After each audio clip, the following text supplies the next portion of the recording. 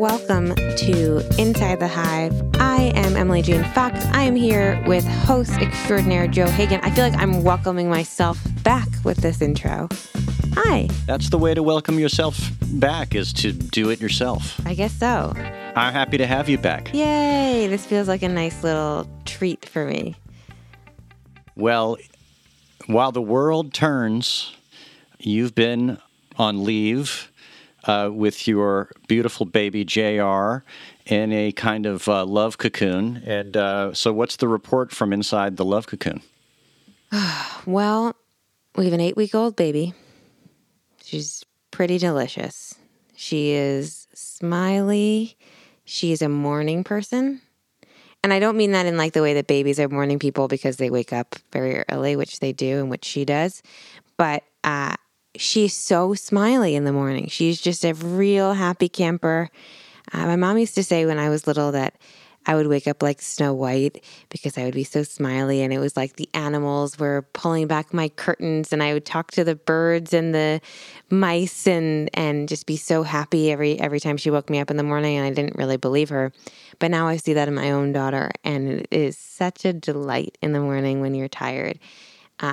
So that's the latest over here. She's sweet. We love her. We'll keep her probably. And we are not in that first initial newborn haze of not checking the news over here.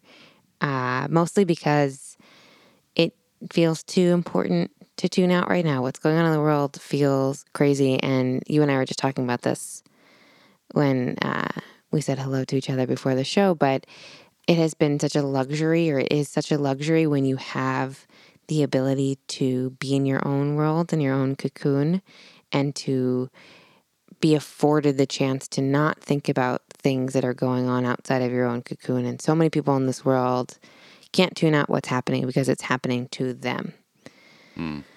I thought of your baby and my own children when I saw the image of the American soldier pulling the baby over the razor wire in Kabul. And, you know, we all have to, you know, pinch ourselves and for how much luck we have to not be there and to not be among those suffering like that. You know, but for the grace of God go I type of feeling that one has when you're witnessing human suffering and really have very little power over it. That's exactly right. Well, you know, if you were listening last week, we had Saad Mohseni, who runs the biggest private news and TV programming in Kabul, and he gave us a little bit of a frontline view of what's going on, and there's so much uncertainty, and to have to live in that uncertainty, and we're slowly but surely seeing messaging from the Taliban that things are about to get really terrible for women. They just declared that there will be no music, for instance.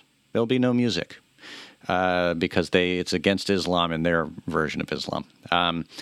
So just today, as you and I sit here and record, a bomb has just gone off, suicide bomber. ISIS is taking credit for it. Americans have died. That just came over the wire. And so we're asking ourselves, you know, a lot of questions about, obviously there's a lot of critics looking at the Biden administration and asking, was this done correctly? Did you not plan for this? Why is it going so badly? And then on the other side, you know, we had to get out at some point, and there was probably no clean exit from this war that, as James Carville said on television this week, that we lost 15 years ago, right? I mean, this is like been a disaster that one politician has handed off to the next one for the last however many years, and now here we are dealing with, you know, it's the comeuppance of the decision that we made 20 years ago. Yeah, you put it exactly right. This has been a political football, and people have passed this down because it's a really sticky, horrible, tough situation to get out of. And there was probably no good way to do this other than just doing it.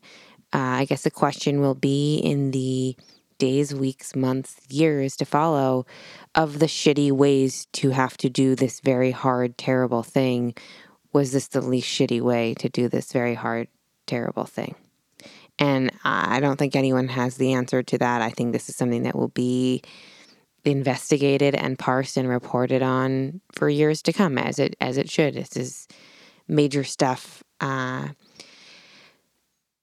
Look, I think this is politics as usual a little bit, and I don't mean that as like politics as like the game of politics, but I mean like this is what happens in Washington when you're making major decisions about wars and about national security and international relations.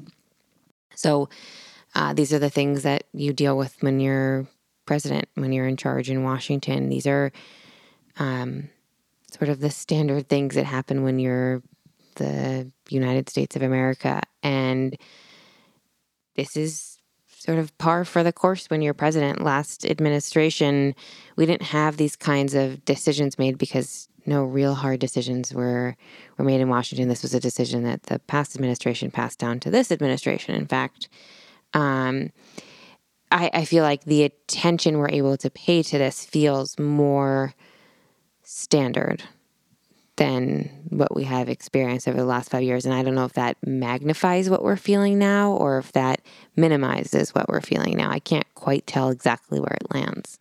Well, I will say that this whole news event and the things that are happening have punctured what heretofore had been a fairly peaceful administrative situation, political situation. For the Biden administration and for Democrats, and suddenly this is the first crisis, really, of the administration in a real way. I mean, they were managing the pandemic in a thoughtful way for a while there. Obviously, that's the next, crisis that continues, the ongoing crisis that's returning. And, we will all sit around and wring our hands and do the Monday morning quarterbacking about Afghanistan, and it's going to turn into a political football and become part of the 2022 midterm elections, no doubt. But, you and I are journalists, and my whole career there's been a war in Afghanistan. I've been in journalism since around 98, 99, and very shortly thereafter, suddenly we're in this war, and we've been in it ever since. I will tell you, I was in middle school when we got, I truly think that my bat mitzvah was around the time that we went into Afghanistan. Wow.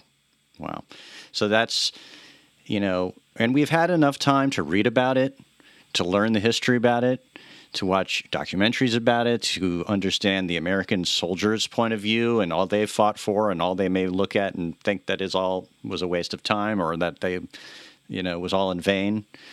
But I tend to see these things in sort of Shakespeare vision. It's just a total tragedy. I mean, you can go one way or the other with it and second guess any of the decisions from the beginning to the end. And, for every action, there's an equal and opposite reaction, and it's not clear, how this would have went well, because we were talking about and reading about back in 2001 that every great nation that had gone into Afghanistan fell to its knees and ended in a total disaster and a waste of blood and money, right? So, and so here we are, and now we have to face it and look at it. And it just happens to be while we're already facing multiple crises right on the home front, namely in Florida, right? Yeah. Florida is like the, going off the charts with a pandemic right now because of the insane ignorance of the governor.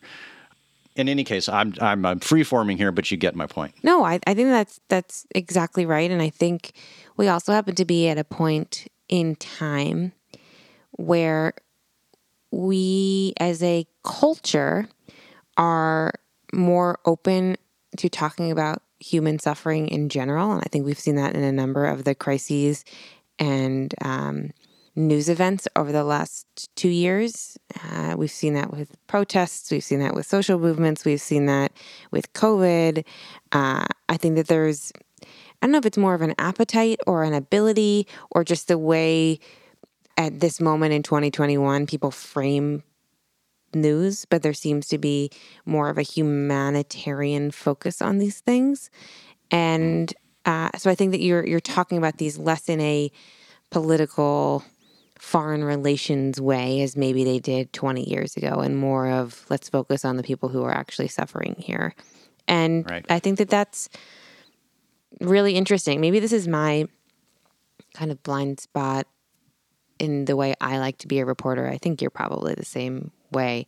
I guess I care less about like the machinations of what went wrong in Washington and more about what this means for the people in Afghanistan or how the soldiers are feeling about this. That to me is just more interesting.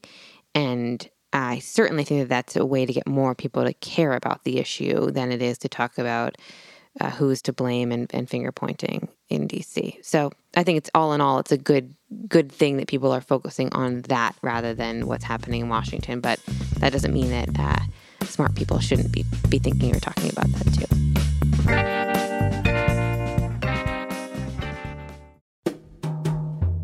Hi, it's Radhika Jones, Editor-in-Chief of Vanity Fair. If you love digging into the week's political headlines, subscribe to Vanity Fair. Our reporters take you behind the scenes of some of the biggest stories from the campaign trail to the halls of Congress. Just for our Inside the Hive listeners, save 15% on a yearly digital subscription to Vanity Fair with promo code POD15.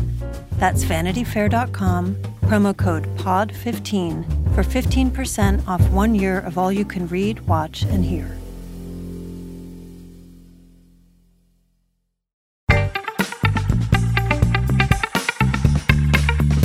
Well, I think often, about, and I have been thinking about the reporters that are there. I mean, the incredible courage of the people that are making some of this footage. That when the war in Afghanistan began, there was no Twitter, right? It was a lot of our social media world, a lot of the world we're living in with cameras and everything. You talk about empathy and more relating to the people who are suffering on the ground. Well, we are able to see more of it than we ever have in our lifetime, even going back to the beginning of this war, which was mostly covered by, the mainstream network TV. So here we are, and we're looking at it through that prism. And of course, as I was mentioning in last week's episode, one of the ways this is going to stay in the news is the Republicans are going to want to exploit this. And so those emotions that we feel when we see this suffering often get converted into political weapons, and that's what we're going to probably be seeing for months to come.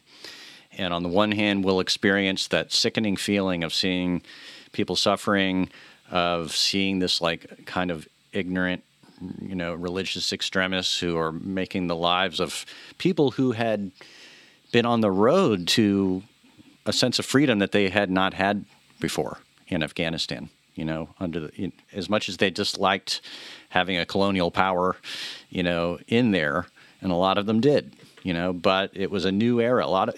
Think about this, a 20-year war. And as I learned last week, the median age in Afghanistan is 18. So think about that. Like, they've all come up with us there, right, in some form or another. They've all come up with social media themselves, with access to, soap operas on television and girls' schools right there in Kabul, So this is going head to head. All of our values that we did implant there for, mostly we want to think good.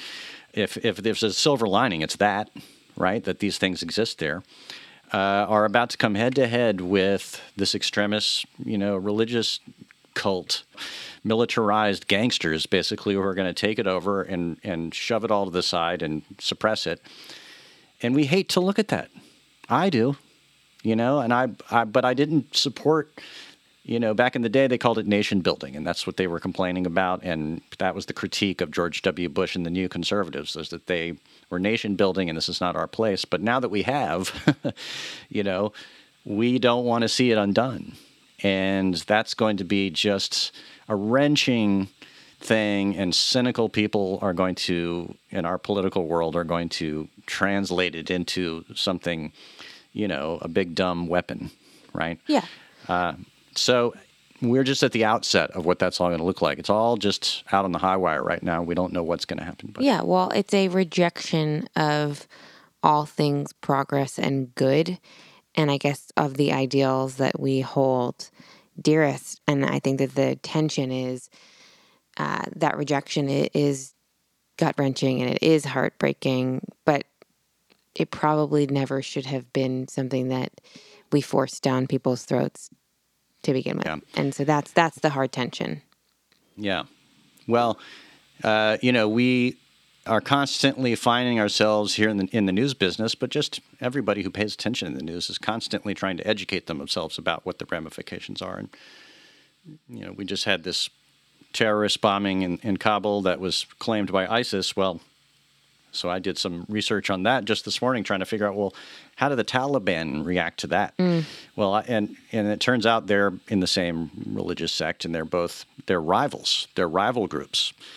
But so to some degree, they are not interested in having ISIS involved either. Sure. But the whole country is about to become a kind of, as it has been for decades, when Russia or the U.S. weren't in there, kind of a fractious tribal country. And, we're not going to solve that today on the podcast, but these are the things that we're going to be paying attention to. These are going to be the storylines that are going to become part of our, daily and weekly kind of analysis. Of course. Speaking of storylines that are part of our daily and weekly analysis, I have to ask you as our resident Florida expert now, that's what I consider you, among other things, but primarily that. You mentioned earlier about what is happening in Florida.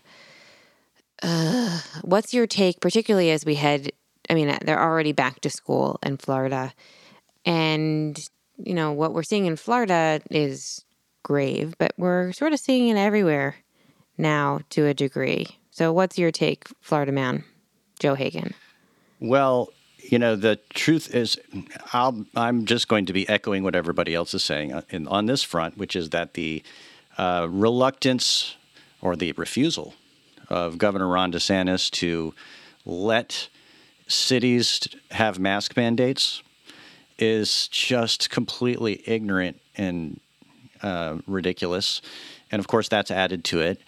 And also allowing kind of making a comfortable home for the anti-vaxxing message, right? That this is somehow a liberty question and not a question of public health, which I find just, this is what we've been dealing with, not just in Florida, but Florida's suffering it the highest right now. The highest rates since the pandemic began are now.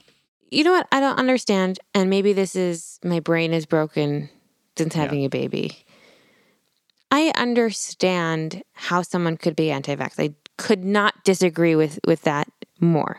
But I understand how you get to that point. I understand the logic to their illogical way of thinking, okay? Mm-hmm.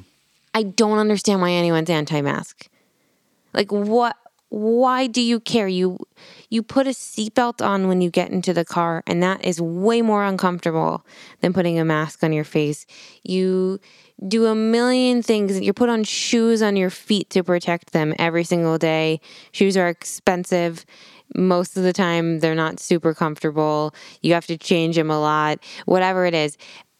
I cannot understand the logic of DeSantis and all of the people who don't want to wear a mask at this point. Well, and that's the Florida thing that the takeaway there is you're looking for logic, right? Yeah, this is not about that. This is about the mask got politicized. They became a symbol of this idea of rejection of Anthony Fauci, rejection of Joe Biden, rejection of people telling them what to do.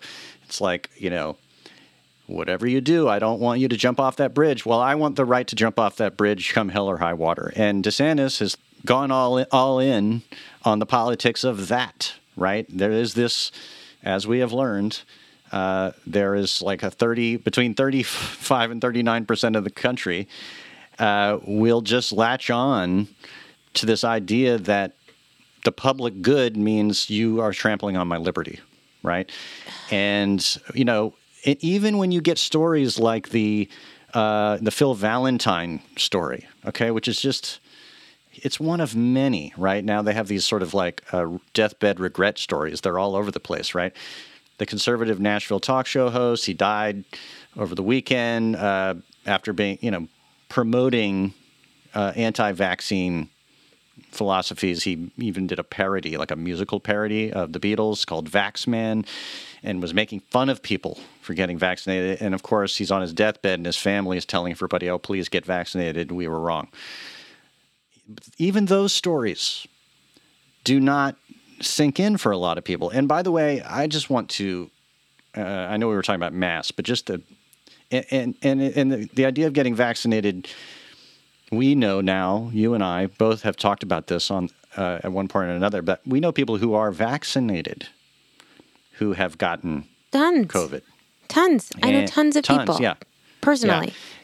Yeah. And so, this is getting stickier and stickier. So masks that's where the rubber hits the road now. I mean, you want to protect yourself even if you are protected.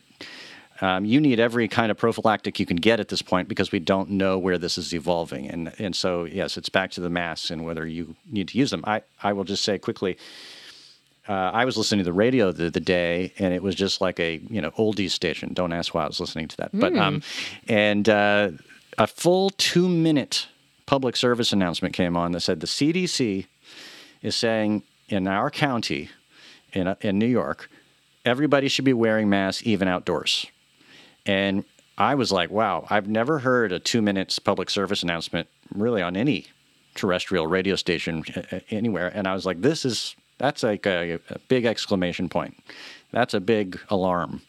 And that's where the mask thing, like you said, it's the tragedy of its politicization is exactly now, right? I think, I'm shook by you listening to terrestrial radio, but I'll let that go because I really think the Trump administration, and I hate talking about them, but I kind of have to as we talk about this, they did a lot of dangerous shit in 4 years. They did a lot of damaging, really terrible stuff.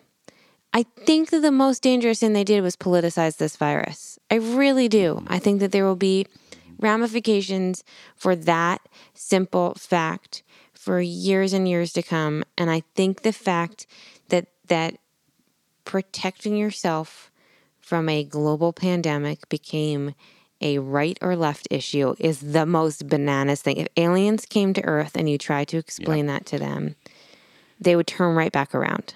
It's just crazy. It's an absolutely crazy fact, and it's such a shame. And millions of lives would have been saved or altered if the Trump administration just said, we're all in this together. And instead, we had a lunatic narcissist in charge who failed to accept that anything bad could happen on his watch and potentially he would be blamed. So he tried to ignore it, make it like a political issue, demonize the people who are actually trying to protect the American people. And it's everything bad that you're seeing now is a direct result of that sort of decision that a raging narcissist made to protect his own image in the moment.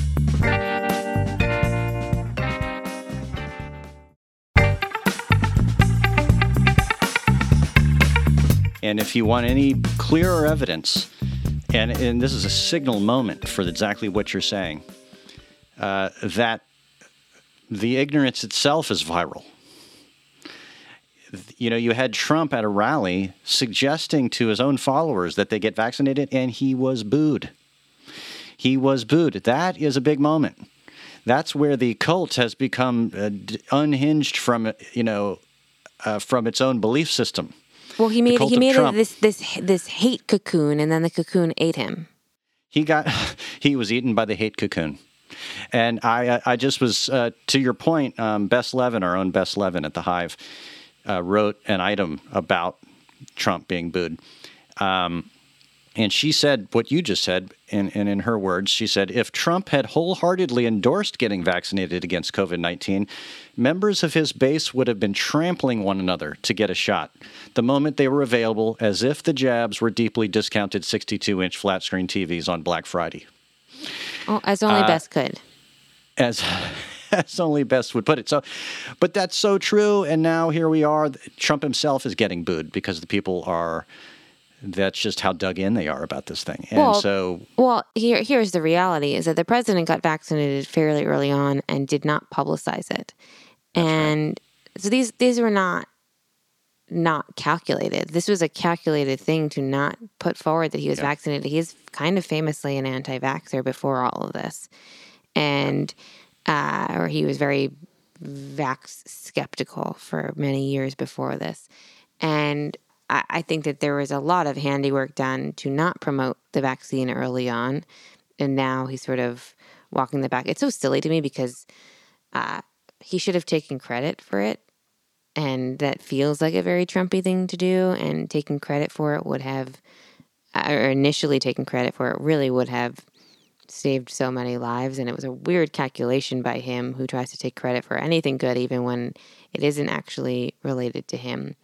This, in a real way, is related to him, and he did not take credit, and now he couldn't, because his inner voice is that the voice that he has used to attract that certain percentage is like, I'm a stubborn asshole. Yes. And so even if there is reason, logic, good with a capital G, any of these things that I might attach myself to, just because it's the right thing to do, I think I won't do it. That's sort of like where they're at. Yes. Can I, speaking of illogical things like that and stubborn, heels dug in mentalities, the FDA approved the Pfizer vaccine this week, which is amazing and so exciting. And we all knew it was coming, but now it's official and it feels good that it's here. And it will allow universities and hospitals and employers and movie theaters to potentially require vaccination. And I think we've already started to see that in just a few days since that's been true. But there's been this sentiment in the little news that I am consuming that this is now suddenly going to make people feel good about getting the vaccine who are vaccine hesitant. And I think that that's like the craziest assumption about human behavior. No one actually felt like, oh, I'm just waiting for the FDA to give a stamp of approval and then I'm going to feel good.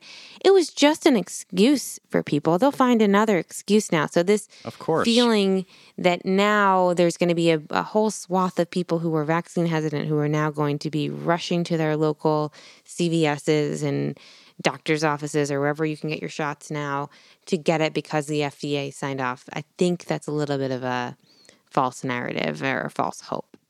Well, and the people, there are hospitals that are mandating all their employees be vaccinated. And they're like, huge groups inside working in hospitals who are refusing to be vaccinated. So that's how deep it goes. And by the way, we talk about it like it's political and it's a right-wing thing. But I know people on the sort of Jill Stein end of the liberal left who they don't want to get vaccinated either because there's a strain of kind of know-nothingness that happens on every political spectrum. As much as I would like to blame President Trump for everything, the anti-vax sentiment has been alive and well for a very long time, and you are entirely right that it is not a right issue. It is just as much a fringe left issue as it is a fringe right issue. Mm-hmm. It really does span both sides.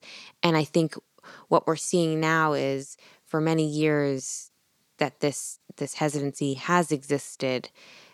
It's sort of been in the shadows, and it's sort of been regulated by the states who require vaccinations in schools and workplaces and all sorts of things. And so you haven't really seen it, except for, sometimes you'll see in a Hasidic community in New York, there will be an outbreak of measles because they don't believe in vaccines. But mostly it's something that we in the mainstream don't encounter because it's regulated in a pretty strict way, and it's just on the fringes of both the right and the left. But for the first time, that vaccine hesitancy is impacting all of us.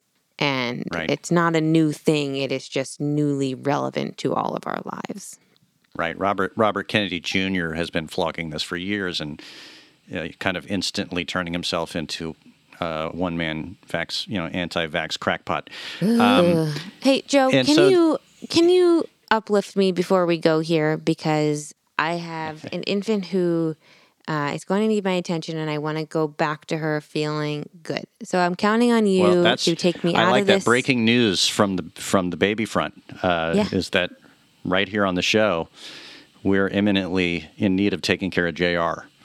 Very imminently. Her dad is, I can feel him sort of walking her around the house to quiet her down for as long as possible. But I don't want to go back to her thinking about anti-vaxxers and what's going on in Afghanistan, though it's obviously never far from my brain. But I have a feeling you have some good news? Well, I have a funny story to tell you, and then we'll have a little surprise at the end here. Quick funny story is I was with my family on a weekend trip to Vermont. I don't live that far from Vermont in New York, and so we drive up there occasionally, and we have a relative up there. And we were on a remote country road in the middle of nowhere, and there's one of those requisite signs that said blueberry pies with an arrow pointing up a dirt road. So I said, my wife said, hey, let's go get one. I said, oh yeah, why not? Little misadventure. Go up the dirt road, 1.5 miles or so, and we come to this sort of off-grid hippie farm with like flowers, beautiful, and a little stand with vegetables, and the blueberry pies are there. And the owners come out, and it's a couple, beautiful couple, named Jerry and Flower. And they are older, probably in their 60s. And Flower has these beautiful blonde pigtails and flowers in her hair. And Jerry's got a ponytail. And they just live in this like kind of wonderful kind of hippie tableau. And then Jerry notices that, hey, I think maybe there's something leaking from your car. And I noticed that my oil pan's been punctured and all the oil has dripped out of my car because I hit a rock somewhere along the way. And so the sum total of that is I end up having to call a tow truck, and it's going to take 3 hours.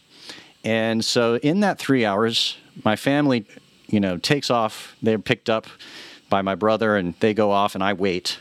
And they say, hey, why don't you go up to the healing cabin up in the woods there and just wait? Oh, my God. So I go up to the healing cabin where they do Reiki and all kinds of other kinds of stuff with tinctures and I'm oils. shocked you're alive and talking to me about this right now. It was amazing. And so then Jerry comes up, and Jerry turns out, is a former federal penitentiary corrections guy who was in the prison system, working in the prison system for like 20, 30 years.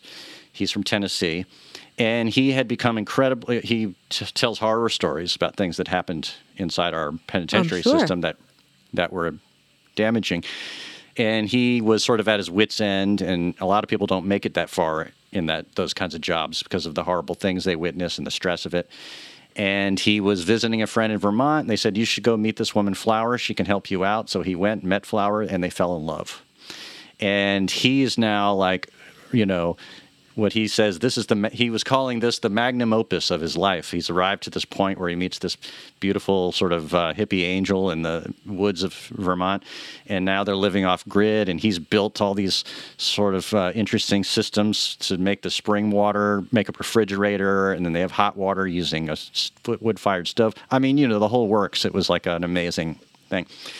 And I thought, well, geez, Jerry, who told me horror stories from the prison yards of America, now, basically unplugged from our whole society, and now is living in this gorgeous area with this beautiful woman, Flower, who, by the way, has a kind of a shrine to John Denver in her house because she was good friends with John Denver. And so it was a whole interesting thing, and it wouldn't have happened if my car hadn't broken down, that I'd be hanging out for a few hours with some fascinating people in the woods of Vermont. And I know that's not related to the news, and it has nothing to do with my journalism world. But in a way it does, because as you and I both know, anytime you meet some people, you're going to go into your journalist mode and you're going to start getting stories, right? And it's wonderful to find stories.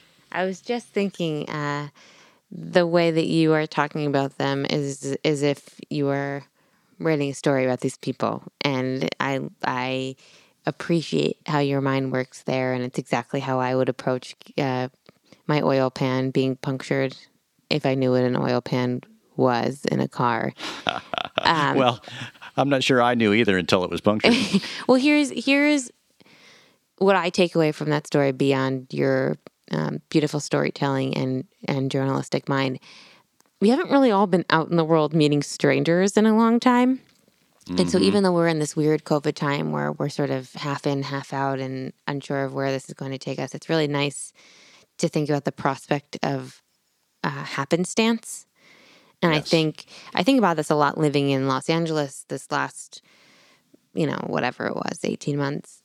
Obviously, COVID makes no ability for just happening on anything. But I think Los Angeles in general takes a lot of that away, for me at least. I think that it's a place that you're in a bubble. Things are planned. You're in your own car if you're fortunate enough to have a car.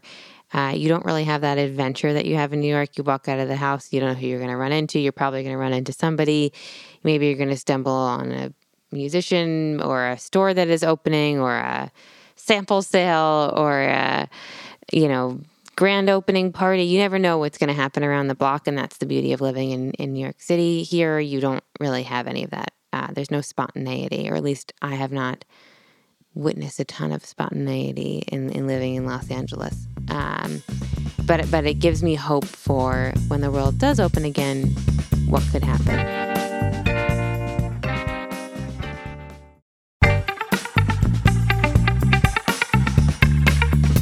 And by the way, Vermont has like a 80% vaccination rate.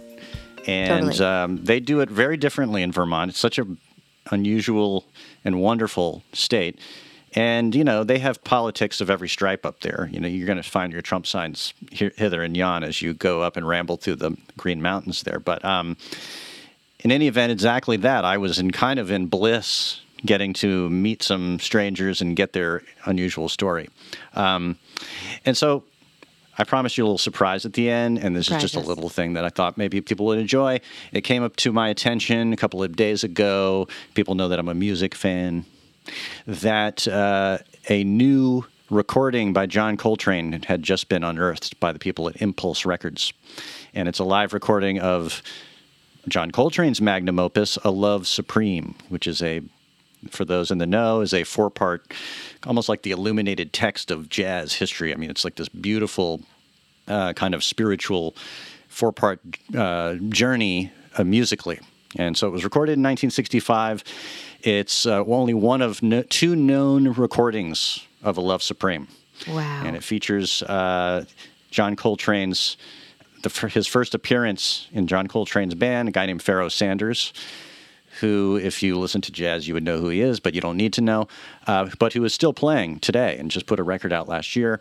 And in any case, the good people at Impulse said, hey, if you would like to play some of it on your podcast, you can. And so I thought, I'm going to take that up because we could use a little Love Supreme at this time of, dreadful news and pandemic, and everybody's kind of bummed that the state of the world has arrived such as it is here in late August of 2021.